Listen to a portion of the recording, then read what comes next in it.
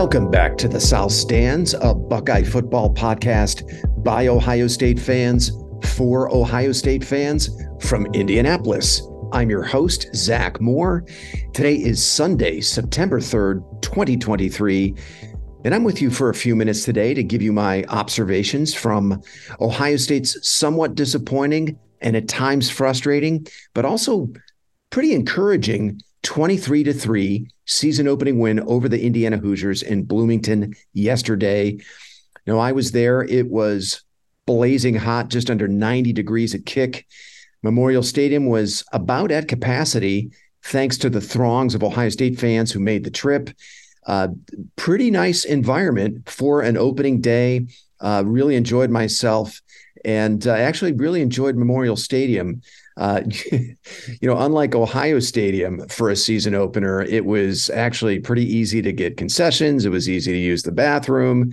The only complaint I had was just, the 90 degrees heat, the unrelenting sun. If I had it to do all over again, I would have sat on the home side of the stadium because they actually got a lot of shade over there. We were getting pounded by the unrelenting sun over on the visitors' side. But anyway, I digress. Now, we did not see the extended quarterback competition in this game that we were all promised. Kyle McCord got the lion's share of the snaps. He finished the day 20 of 33 for 239 yards, no touchdowns, and one interception. And Devin Brown only got one series while the outcome was still in doubt. He entered the game with 6:09 to play in the first half, and the Buckeyes leading 7-3. Ohio State went 3 and out on that series. Brown was dumped for a 3-yard loss on 3rd and 1, and Ohio State would have to punt the ball back to the Hoosiers. Brown would get only one more series, and that was at garbage time late in the fourth quarter. He finished the day 1 of 3 for -2 yards passing and with one rush for -3 yards. So, a total output of -5 yards from Brown. He didn't get a ton of opportunities, but far from the impact I'm sure he was hoping to make in this game. Now, the game started well for the Buckeye offense with an 11-play, 80-yard drive capped by a 7-yard touchdown run by Mayan Williams. That was the first of 2 touchdown runs by Williams in this game. But after that, the offense seemed to lose its rhythm, and I personally think several failures in short yardage situations were the culprit. Now, the Buckeyes would go 3 and out on 2 of their next 3 possessions. And on the third of those possessions, after a promising drive down to the Indiana 29-yard line, Kyle McCord would be intercepted on 4th and 2 by IU defensive back Philip Dunham. Now, McCord's primary target on the play was Trainum. Trainum was tripped by an IU defender and fell down. Now, McCord tried to improvise and committed the absolute cardinal sin of throwing across his body into traffic, and that allowed Dunham to make a pretty easy interception. Now, Ohio State was in that 4th down situation because Mayan Williams was stuffed for no gain on 3rd and 2. The same thing happened to Trey Henderson on 3rd and 2 from the Indiana 34 on Ohio State's opening drive. But the Buckeyes were able to convert on 4th down in that situation. McCord hit G. Scott Jr. in the flat for 10 yards to keep the chains moving in that situation. But look, the failures in short yardage situations reared their ugly head once again for the Buckeyes in this game. Now, sitting in the stands, really without the benefit of replay after every down, it was actually a little annoying. They just weren't consistently showing us replays in the stadium. It was hard for me to tell what happened on those plays. I did see a lot of folks on Twitter complaining about the offensive line, Josh Simmons in particular. But to me, it seemed everyone in the stadium knew where the ball was going in those short yardage situations, including, of course, the IU defense, which was loaded up against the run. Ohio State was only 2 of 12 on 3rd down yesterday. And I wonder if maybe Ryan Day was a little too predictable in some of those short yardage situations, because, the IU defense had those plays diagnosed and they ate them up. And we've seen this as an issue for Day in the past. He likes to run into the boundary a lot, and the whole world seems to know it. I'm not going to be, pretend to be an expert on offensive line play. And if the Bill Landises of the world are going to say the line was not good enough yesterday, I'm going to take them at their word. But I also think maybe Day's predictable tendencies in the run game were at least partially responsible I listened to Bill and Doug Lesmerises on their post-game podcast, and they both agreed, look, the offensive line was not great. And I think that's what our eyes probably told us as well. But neither Bill or Doug really kind of deviated from their preseason takes on the offensive line either. I mean, Doug has been in full panic mode about Josh Simmons starting at left tackle, since the preseason. And I've expressed my concerns about that situation during the offseason as well. And the Bill has been more open to the new starters kind of working out. And he said on their post-game pod that he's not even close to panicking yet. And I think I trust Bill's take on the O-line more than I do Doug's. Bill is kind of my canary in the coal mine, and I'm going to take my cues from him as far as the offensive line is concerned. Look, it was a road opener against a Big Ten opponent with 3 new starters on the offensive line. I personally wasn't that surprised that the line struggled. It seemed reasonable to me that there would be some struggles there. I'm looking at the run blocking grades on PFF for the starting offensive line, and they validate what we saw yesterday, especially in the first half. Left tackle Josh Simmons graded out at 55.8 in run blocking, according to PFF. Donovan Jackson was all the way down at 46.8. That was a bit of a surprise. Carson Hintzman, 72.1. He was pretty solid. Matthew Jones at right guard, 56.8, and Josh Fryer, 60.7.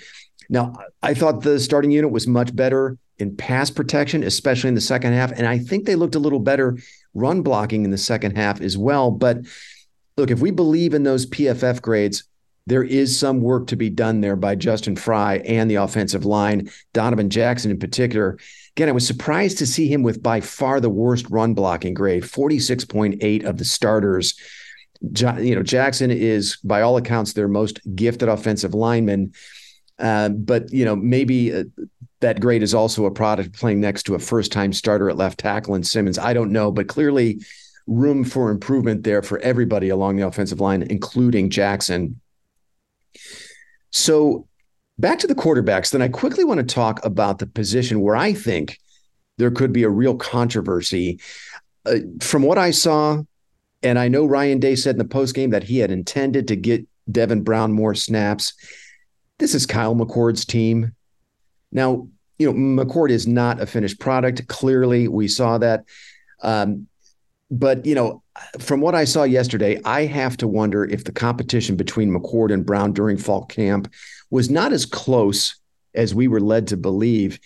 And I'm wondering, as I say this, was the competition kind of a ruse just to keep, the loser of the competition, in this case, Devin Brown, I think, from transferring out? Now, look, I thought McCord was solid. He had a few throws that I'm sure he'd like to have back, the interception in particular. He also had a bunch of nice throws, though. The 49-yarder down the seam to Stover was a great throw. The 27-yarder over the middle to Julian Fleming, another good throw. Late in the fourth quarter, he hit Mayan Williams on a really nice wheel route for 12 yards on 4th and 9 to set the Buckeyes up at the IU 5-yard line. And I thought his touchdown pass to Marvin Harrison Jr. that was waved off because Harrison Jr. had stepped out of bounds and was flagged for illegal touching. I thought that was a nice throw. I thought he had another nice throw down earlier in the game down to the IU 2-yard line that was dropped by Carnell Tate. Now, to be fair, Tate took a pretty good pop on the play from the IU defensive back, but that's a play we expect Tate to make, and I think he'll make it the next time. But look, I think if Harrison Jr. doesn't step out of bounds and Tate finds a way to hang on to that football, we could have a pretty different view of McCord's performance yesterday. I'm going to grade McCord at maybe a low B, maybe a B minus. But I think there was a lot for him to build on, and I think he's only going to get better. But I'm here to tell you that the quarterback competition, and I'm using air quotes, looks like it's over. And I think McCord's the guy. I also thought Ryan Day called a pretty conservative game and didn't really allow McCord to rip it. Harrison Jr. and Emeka Egbuka were criminally underutilized yesterday. 2 catches for 18 yards on only 6 targets for Harrison Jr., 3 catches for 16 yards and only 4 targets for Egbuka. Julian Fleming led all receivers with 6 receptions. Cade Stover led the Buckeyes in receiving yards with 98. It was a weird day, I think, all around throwing the football. And, was that totally unexpected with a new starter at quarterback? Probably not. I expect we'll see Ryan Day be a lot more intentional about manufacturing opportunities for Harrison Jr. and Igbuka, getting them more touches over these next couple of weeks. Now, where I think the offense has a real competition is at running back. Now, there was a lot of positive buzz around Trey Henderson during the offseason. We know he's coming off a really rough 2022 where he was injured, banged up. A lot of buzz around the Woody, around Henderson, some negative buzz that is during the offseason. Not everybody in the building believed that Henderson was truly hurt, it sounds like. And it's rumored that Henderson considered transferring. But by all accounts, he had a great fall camp. And when Ryan Day talked about the running backs during camp, Henderson was in a class by himself. And the rest of the backs were almost an afterthought. I mean, Day would kind of group them together after Henderson. Now, Henderson had a nice 19-yard run on 3rd and 3 on Ohio State's opening scoring drive, and then a 13-yard run on Ohio State's third possession of the game. But after that, Henderson was largely ineffective and consistently stuffed for short gains. I don't think he had a run longer than 6 yards after that 13-yard run on Ohio State's third possession. As he has throughout his career, Henderson once again seemed to have trouble with his vision and finding the hole.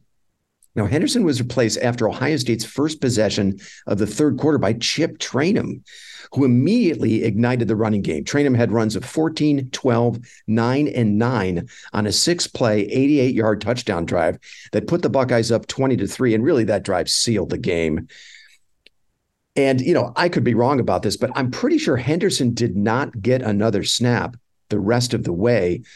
After that first possession of the third quarter, only 47 yards on 12 carries for Henderson. That's 3.9 yards per carry. Trayanum, meanwhile, finished with 57 yards on only 8 carries. That's 7.1 yards per carry.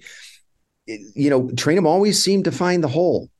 And when he was in there, the offensive line suddenly didn't seem to struggle in opening up holes, with Trayanum carrying the ball. So, look, we remember Trayanum was really good against Michigan last year as well. And I have to ask, after what I watched yesterday, is he Ohio State's best running back? And should it be Trayanum and Williams as the 1-2 punch in the running game and not Henderson and Williams? I mean, I'm trying really hard not to overreact here, and I want to be fair to Henderson, but I feel like there's mounting evidence going all the way back to 2021 that Henderson just doesn't have the consistent vision and the ability to run north-south required to be RB1 at Ohio State. We saw a fair amount of that his freshman year. We saw it last year, and we blamed the offensive lines. We blamed his injuries. I just wonder if it's time to admit to ourselves that there are just some limitations there.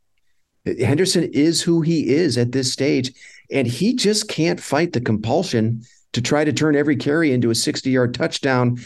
I just think, there's too much chucking and jiving and pitter-patter at the line of scrimmage. We saw it again yesterday.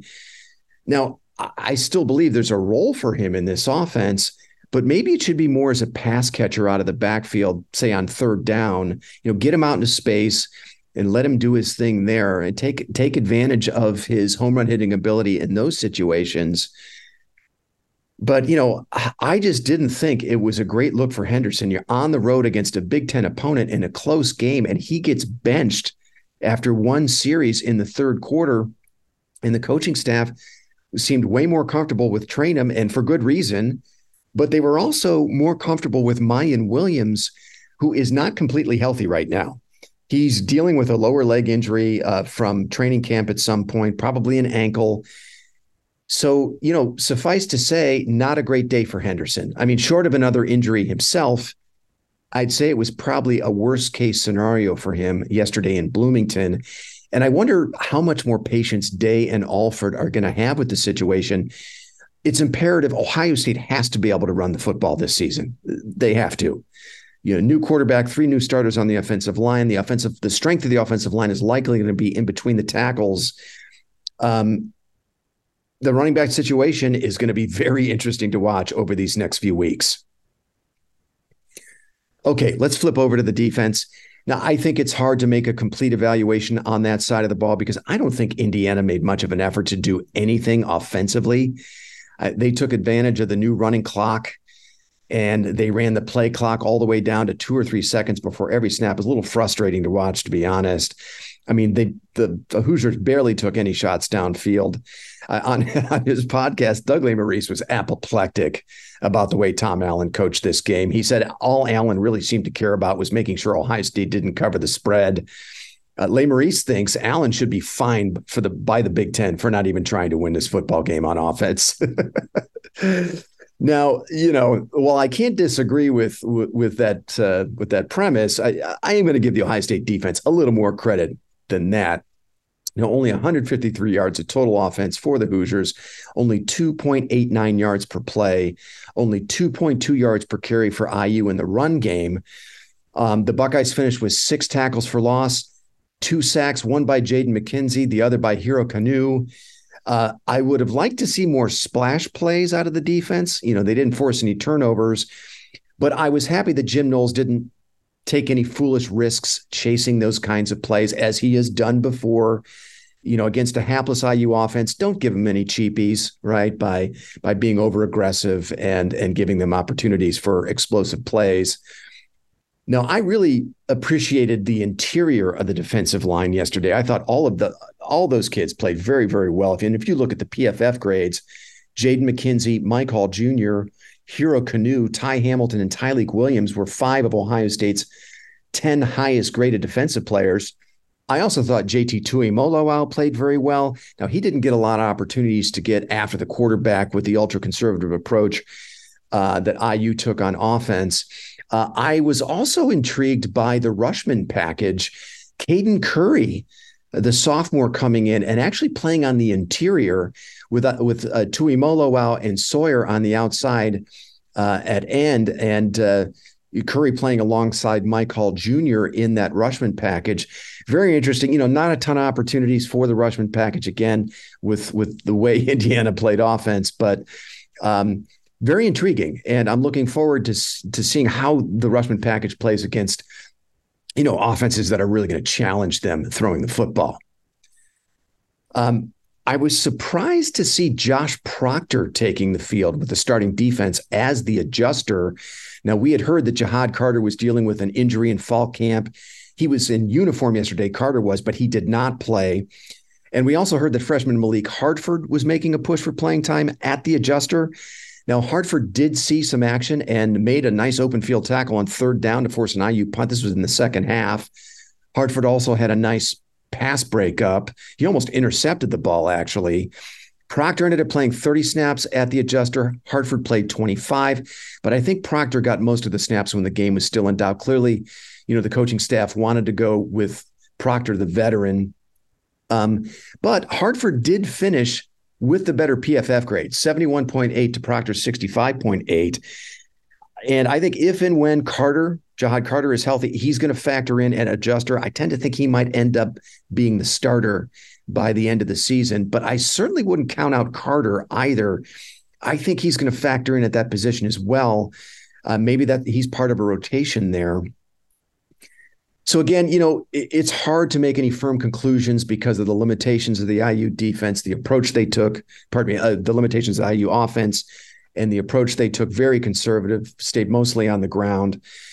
But just going off the eye test, I thought the Ohio State secondary looked vastly improved. More size, length, more speed than a year ago. I think Sonny Styles and Davison Igbinosun have elevated the play of that secondary. Now, Igbinosun did have the pass interference call on 4th down. That was pretty bad, but I really like the way he played the run. Igbinosun is not afraid to stick his nose in there, and I thought he actually tackled very well as well. He actually finished with the defense's highest PFF grade for tackling yesterday, 79.6. Right behind him, though, was Malik Hartford at 79. I also liked what I saw from Denzel Burke and Jordan Hancock. Burke was credited with 2 pass breakups, and Hancock led the secondary in coverage with a PFF grade of 72 in that area. But guess who was right behind him? Malik Hartford, second on among secondary players in coverage. It's a name we keep hearing, Malik Hartford. And again, he is going to be a factor this year at the adjuster for that Ohio State secondary. Now, the secondary is going to see much tougher test starting in 2 weeks with Western Kentucky. And we're going to find out then if they can really cover. But the few early returns that we saw yesterday were pretty positive. So, look, I'm not going to lie. I was hoping for a lot more than 23 points from the offense. They left some points on the field for sure. There were several times McCord opted for the quick check down and missed some receivers coming open downfield. In that red zone situation, McCord on the keeper missed an open hole, I think, on the right side. It should have been a walk-in touchdown, and he was taken down short of the goal line. So Buckeyes definitely left some points on the field. And, the offensive line had their shaky moments, as I mentioned. And again, as I mentioned, Ryan Day called a pretty conservative game, maybe because he had a new quarterback and he didn't completely trust the offensive line. So if we look at yesterday's performance through the lens of, was it good enough to beat a Penn State or a Michigan? No, I don't think that we can say it was. McCord has to get better. The offensive line has to be much better. But it was a 20-point win in a road season opener against a Big Ten opponent, and I'll take it. Okay, that's going to do it for me. Look for a Youngstown State preview pod from Paige, Chad, and myself, likely on Thursday. Until then, thanks so much for listening, and go Bucks.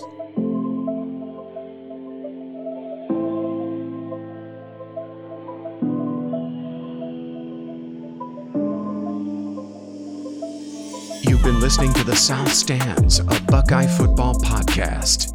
You can follow us on Twitter, Instagram, and Facebook, and visit our website at southstandsosu.com.